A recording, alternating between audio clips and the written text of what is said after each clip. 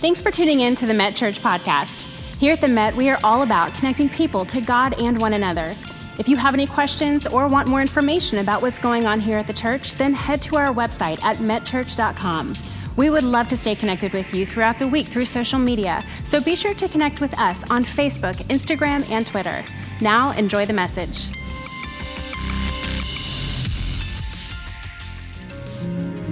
Good to see all of you this morning on the 8th day God created Amazon Prime.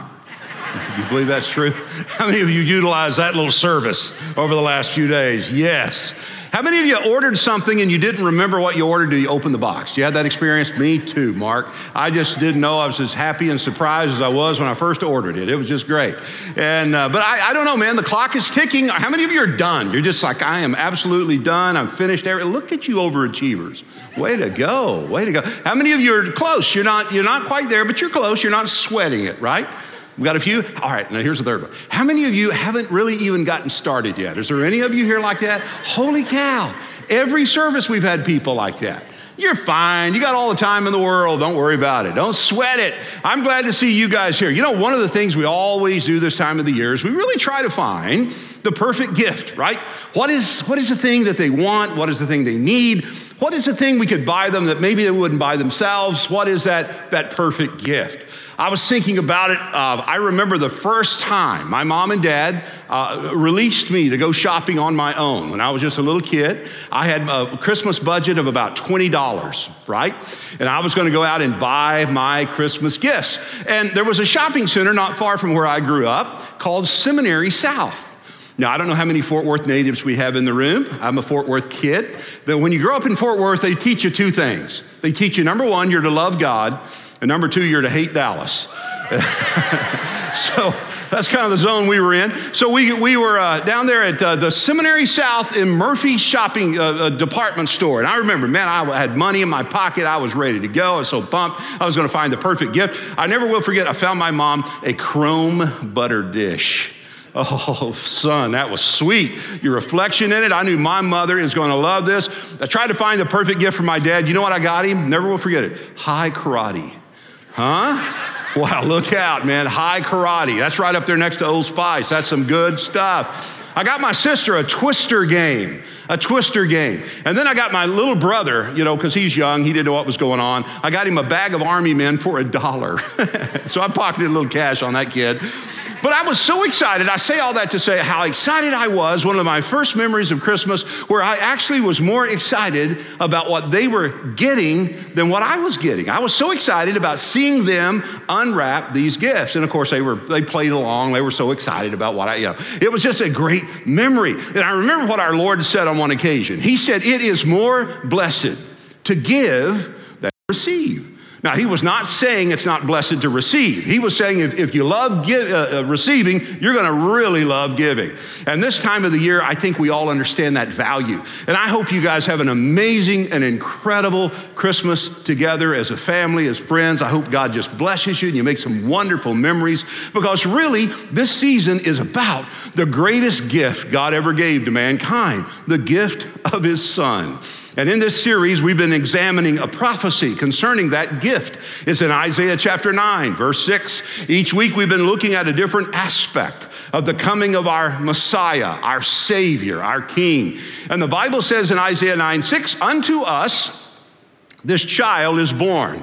Now again, that is Christmas. It is what we're celebrating. It is a child born. It is the infinite who became an infant.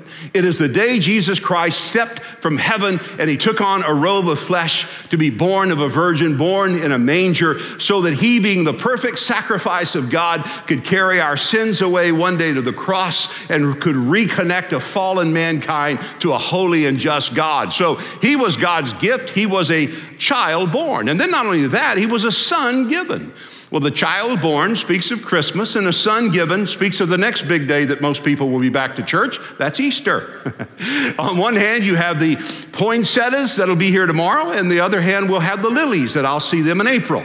And so you have these two great events in Christianity where you have Christmas, a child born. You have Easter, a son that is given. You remember in John 3:16, for God so loved the world that he gave his only begotten son, a Son given, that whosoever believes in him would never perish, but have eternal, everlasting life. And so we have this beautiful prophecy of Jesus Christ coming into the world, a child born who would be a son given. Now, the next section of this has not yet occurred. The Bible says the government one day will be on his shoulders. Now, I believe that speaks of the millennial reign one day of Jesus on the earth, when the government of the world is finally on the shoulders of our Lord. Now, that's not yet the case. We don't see the governments of this world on the shoulders of our Savior. One day that'll happen. Until that happens, the practical application of that expression, I would think, is simply this: the government of my life needs to be on his shoulders. The control of my life needs to be on his shoulders. I could take some stress off of some of you this morning if you would resign from your universe and put Jesus in charge. If you would just step away from controlling everything that comes into your life and you just say, God, I can't, you can, so you are now in charge, right? And allow the government of your life to now be on his shoulders. Now, the most common name that we know our Savior by is Jesus. In fact, in Matthew 1:21, the angel said concerning this child born, this son given, this one that the government one day would be on his shoulders, you will call his name Jesus, for he will save his people from their sins. The name Jesus means the saving one. The saving one. It is the greatest thing you and I needed. We needed a Savior. Born alienated from God, born in sin, separated from God, as Paul would write, at enmity with God. We needed a Savior. We could not save ourselves. So Jesus comes into the world as the saving one. And then he is known not only Jesus, he's known as Jesus Christ. Christ means the atoning one. It speaks of his priestly ministry. We have a high priest this morning. In fact, the writer of Hebrews says our high priest can be touched with the feelings of our infirmities, where he was in all points tempted as we are, yet he is without sin. So you have a high priest. The Bible said he ever lives to make intercession for us. So Jesus is the saving one.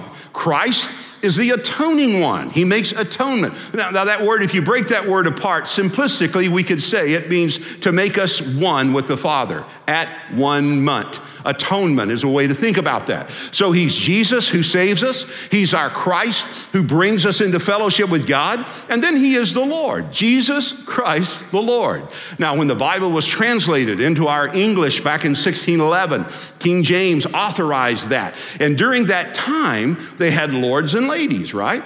So a common word that was used to describe the role that God is to have in our life is this role of Lord. Now, we don't have lords and ladies now, but we do have leaders.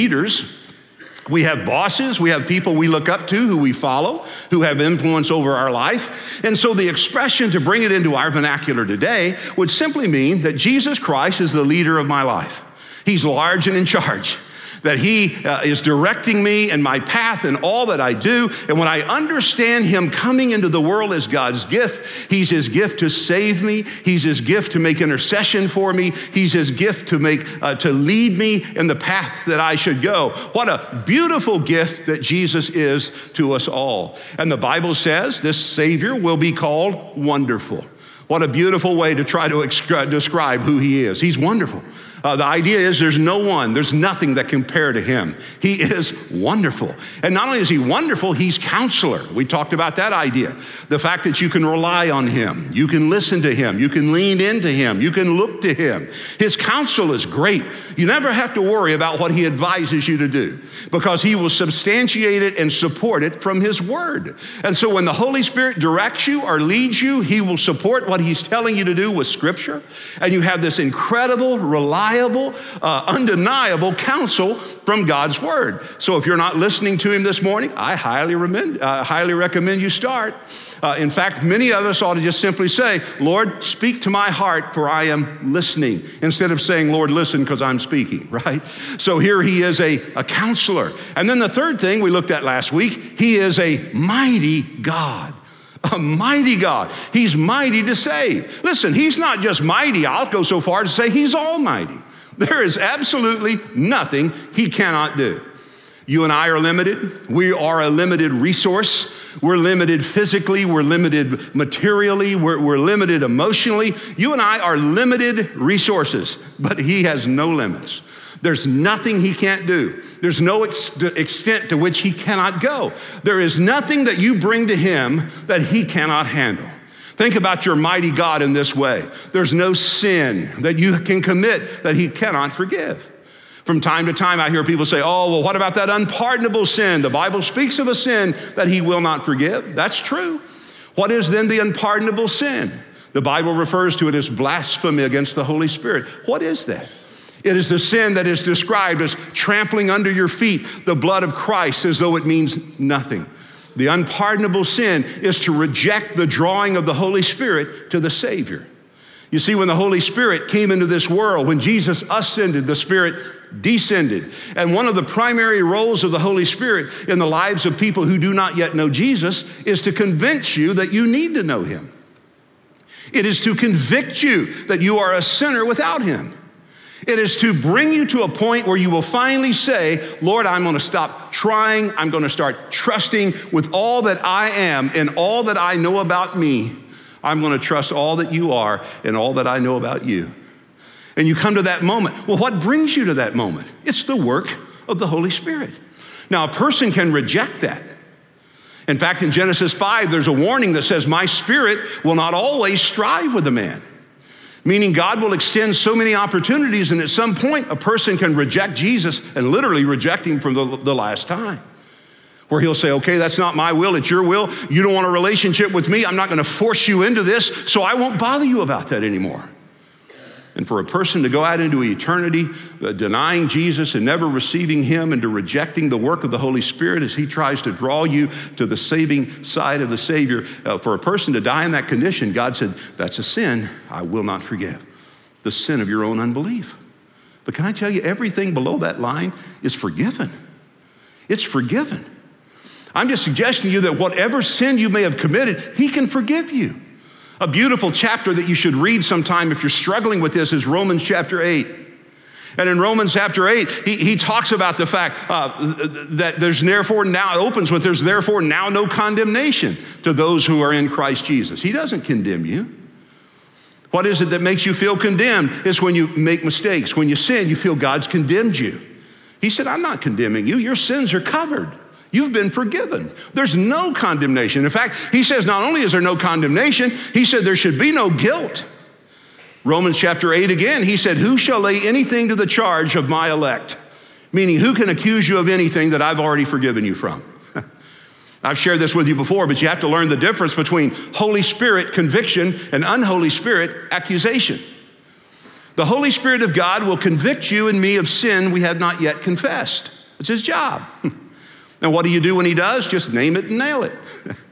1 John 1:9, if we confess our sin, he's faithful and just to forgive us our sin and cleanse us from all unrighteousness. So once he illuminates an area of my life that I need to deal with, my job is to go before God and say, I confess.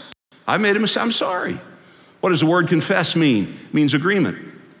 That's all the word means. It means, God, you're right, I was wrong, I did this, I shouldn't have. You said not to, and I did it anyway. So you and I are in agreement. We're like that now.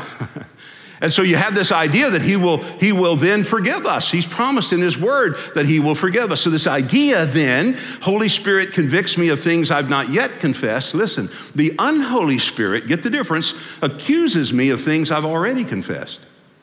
See the difference? The Bible says concerning the evil one, he is the, quote, accuser of brothers and the accuser of sisters.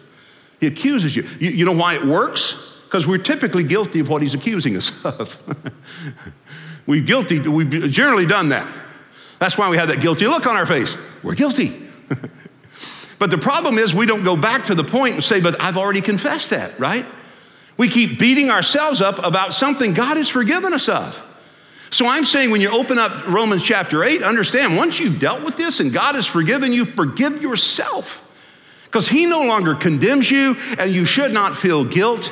And then the third value of Romans 8 is there's no separation. Who shall separate us from the love of God which is in Christ Jesus? And then he names all the things that could possibly separate us. And he says height or depth or angels or principalities, nothing shall be able to separate us from him. So ladies and gentlemen, I'm just suggesting to you this morning that when you know Jesus Christ as your Savior and you're in a relationship with him, that relationship is eternal. It is everlasting. In fact, that's the value we're going to look at this morning when he says he is the everlasting Father. As a God, there's no sin that you've committed he cannot forgive. As God, there's no burden you carry that he cannot lift. As God, there's no problem you face that he cannot solve. He's a mighty God. But I want you to see as we wrap this up this morning, how he's also an everlasting Father. Now, God, we may shrink back a little bit from him because he's mighty. He's almighty. He's powerful. He's God. Man, he's in control of everything. He stepped one day from nowhere. He stood on nothing and he spoke everything in existence, and it stays there because he tells it to. He's mighty. He's God. So sometimes we step back away from him and we just see him in the role as God, but we fail to see him as Father.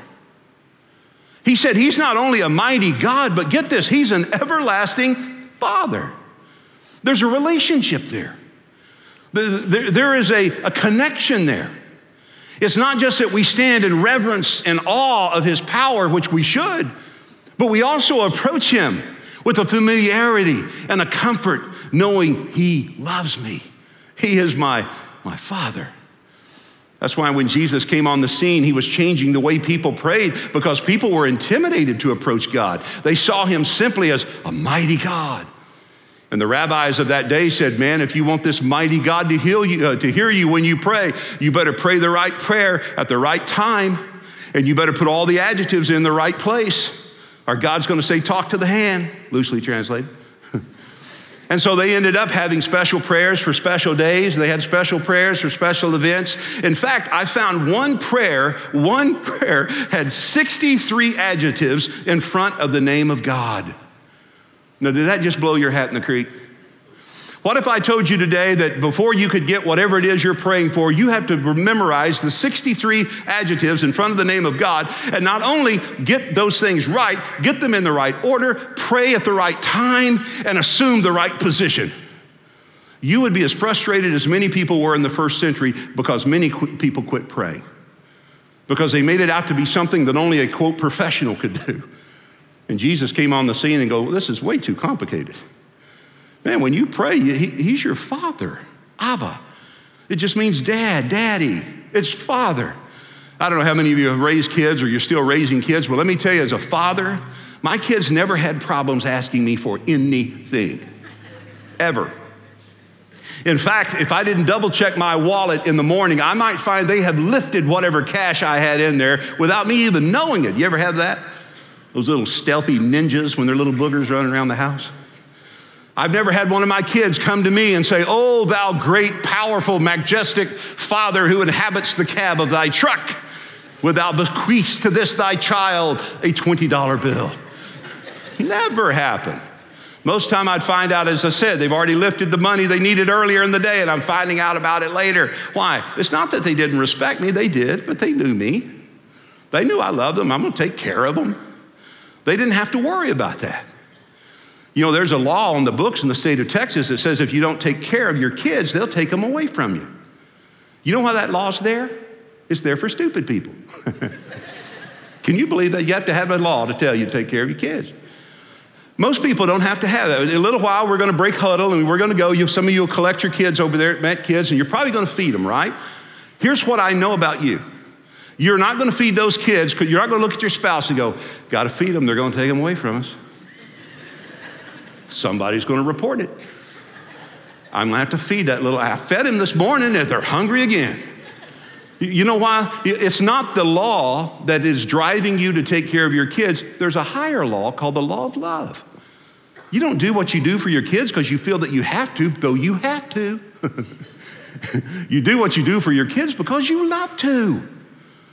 God doesn't do what he does for us because he feels some obligation to us because we're his. He does what he does for us because he absolutely loves us. That's why Jesus said, you go to your Father with a familiarity. You say, Dad, I'm struggling. I need this. Help me with this. He is an everlasting Father. When the country was founded, one of our founding fathers identified himself as a deist. And there's many people who might not identify as a deist, but in philosophy, you might embrace the idea, and that is that you believe in God and you believe he created everything, but once he created everything, he kind of put the world on a track like a train going around the Christmas tree, and now he steps back and he just watches it as a kind of a disinterested observer, right? He's distant deity. It's a deist. There are a lot of people who believe that, because they don't engage God, and they say, he would never stoop to care about someone like me, and he would never be interested in the little things that I'm interested in. And what I've come to terms with is he is transcendent. He is above everything. He is that God, but listen, he's also immanent. When Paul was writing, he said, God is above all, and God is also in all. So God can be above everything and be in everything too. He can be both transcendent while he is immanent. So he can be a mighty God and also be an everlasting Father. You see how that works? He can be a mighty God in the sense I stand in reverence and awe of his power and ability and know he can forgive sin and he can lift burdens and he can solve problems. He's God, but he's also my Father. He cares. And there's 2 or 3 things I want to leave you on that note, and we'll go home. Number 1, this also involves, and is so important to understand, it is an unending promise. His presence is an unending promise. The Bible says he's an everlasting Father, unending. I say that because relationships fail. When we talk about God as a father, and the Bible speaks to him often as a father, some people recoil because you didn't have a good father. Maybe you would use the Facebook terminology and say, when it comes to my dad, it's complicated. Relationship is complicated. So even when you hear someone like me refer to God as a father, you have to kind of navigate through stuff because you had a bad experience with the father. You had some difficulty with the father. But I just recommend to you thinking this morning that God is the perfect Father. He is everything you would have hoped for and have prayed for and have desired to have in a father. He meets all the criteria. In fact, it's a beautiful idea to realize that God is available to us. He is accessible to us. He is here for us. In Hebrews 11, verse 5, I shared this a couple of weeks ago in one of the services where he talks about this idea that I will never leave you or forsake you, right? It's an unending promise. I'm with you. I'll never leave you or forsake you. And to leave and forsake are 2 different things. To leave means I will never remove my presence from you. To forsake means I will never emotionally disconnect from you. Now listen, as human beings, that's the only way we relate to one another. We are either physically in each other's presence or we are emotionally connected to one another. If you're not physically connected to someone or emotionally connected to someone, there's no relationship there. We call that strangers. But I'm suggesting that when you're in relationship with someone, that means you're either in their presence or even maybe not in their presence. You're still emotionally connected to them. Here's what I know. You can be physically away from someone you are emotionally connected to. Some of you are emotionally connected to someone you're not sitting with this morning.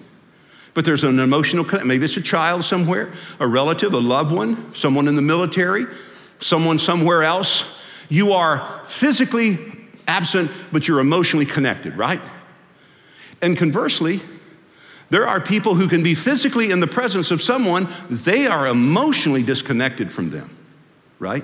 It's kind of the death of a relationship. And God is saying, we understand those 2 values of a relationship, the physical and the emotional, he's saying, I will never remove my presence from you, neither will I emotionally disconnect from you. That is an unending promise. In fact, in 1 Timothy, he says, even though we should deny him, he cannot deny himself. When the Holy Spirit came into your life and he sealed you and he became a part of who you are and who I am, God can no more deny himself than he could deny you. You belong to him and he to you. It is an unending promise. Second thought, it involves an unending provision. An unending provision. It means whatever you need, he has the ability to provide. Materially, emotionally, physically, what do you need? Someone wrote on a wall one time, Jesus is the answer. Someone came and kind of facetiously wrote, well, if he's the answer, what's the question? And then a third person came along and wrote, he's the answer to every question. Right on. Whatever you're struggling with, he's the answer. Whatever the need is, he's the answer. By the way, he's the only thing that matters, the only person that matters in eternity. You and I can agree and disagree on a lot of things. Doctrinally, theologically, we can agree politically. We can agree and disagree on a lot of things, but the one thing that would determine eternity is not what church you attended, not what doctrine you embrace, not what political persuasion you held, not what status you achieved in life. The one thing that he's going to want to know is, what did you do with Jesus? You receive him or reject him? And I just suggest to you this morning, he's the most significant thing, the most significant person in my life.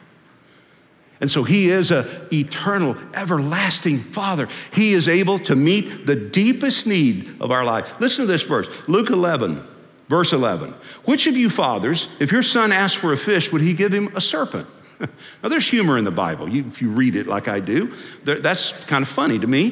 When a son comes to his dad to say they're camping and he goes, Dad, I want a sandwich. And the dad hands him a rattlesnake, right? I mean, can you imagine? I mean, you're saying there's no way that would ever happen. Well, that was his point. Jesus is, by this, his illustration. So he's using this extreme illustration to say, when you love your kids, you would never give them something knowingly that would harm them. And then he went on to say, if you who are imperfect would not give your child a serpent when he asked for a bread, how much more your heavenly Father, who's perfect, would not give you something you don't need?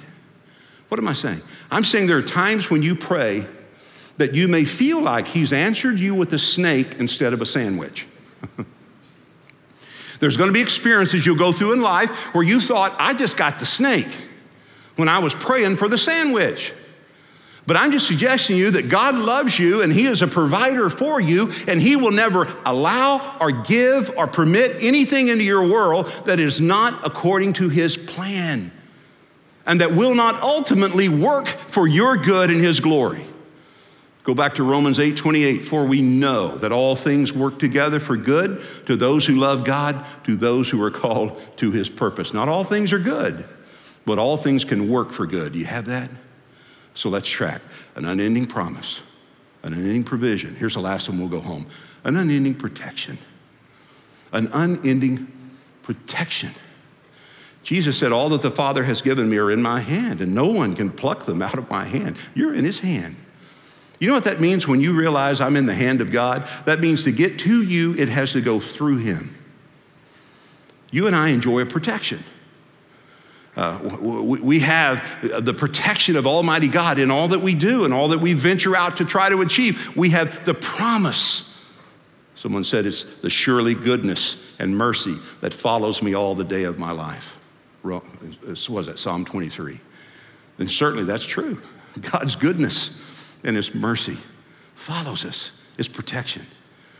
A few days ago, I did a memorial service for a 16-year-old young man who passed away in our church. He had received Jesus in our student ministry, had leukemia. In fact, it's Mary and Derek's nephew.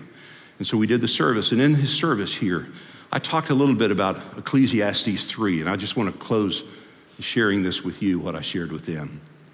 In Ecclesiastes 3, Solomon was writing kind of the summary of what life really is. He says, to everything there is a season, a time to every purpose under heaven. Time to be born, a time to die. And in that Ecclesiastes 3, he talks about life as a season. Now, we're in a season. It's a Christmas season, right? Hope it's a good season for you, happy season. But we're also in a different season. Some of us are empty nesters, that's a season. Some of you have those little boogers at your house right now, that's a season. Some of you haven't yet found the right person yet. You're just an unclaimed blessing right now, but you're in a season. But everybody is in a season of life. So he says we go through seasons. There's a season. And then there is, he said, a time to every purpose. Now here's what I know. As long as God has a purpose for you, he'll give you time. As long as you have a purpose, you have time. You know what happens when someone leaves us? Their purpose ended. He was ready to call him home. My time on this earth is connected to my purpose, and as long as God has something for me to do, he's going to leave me here. But he won't leave me here one skinny minute longer than is absolutely necessary for me to achieve what he sent for me to do. So I'm saying, guys, you're protected. I'll go so far out on this little limb to say you are immortal until God's finished with you. I won't tell you you're bulletproof because I don't want you doing something stupid and blaming me. I'm just saying, until God is finished with you, you're not going anywhere. That's why one of my life verses is Proverbs 3, 5, and 6. Trust in the Lord with all your heart. Lean not on your own understanding. He didn't say not to have understanding. He said be careful leaning too hard on it. You know what understanding is? Understanding is the truth you stand under.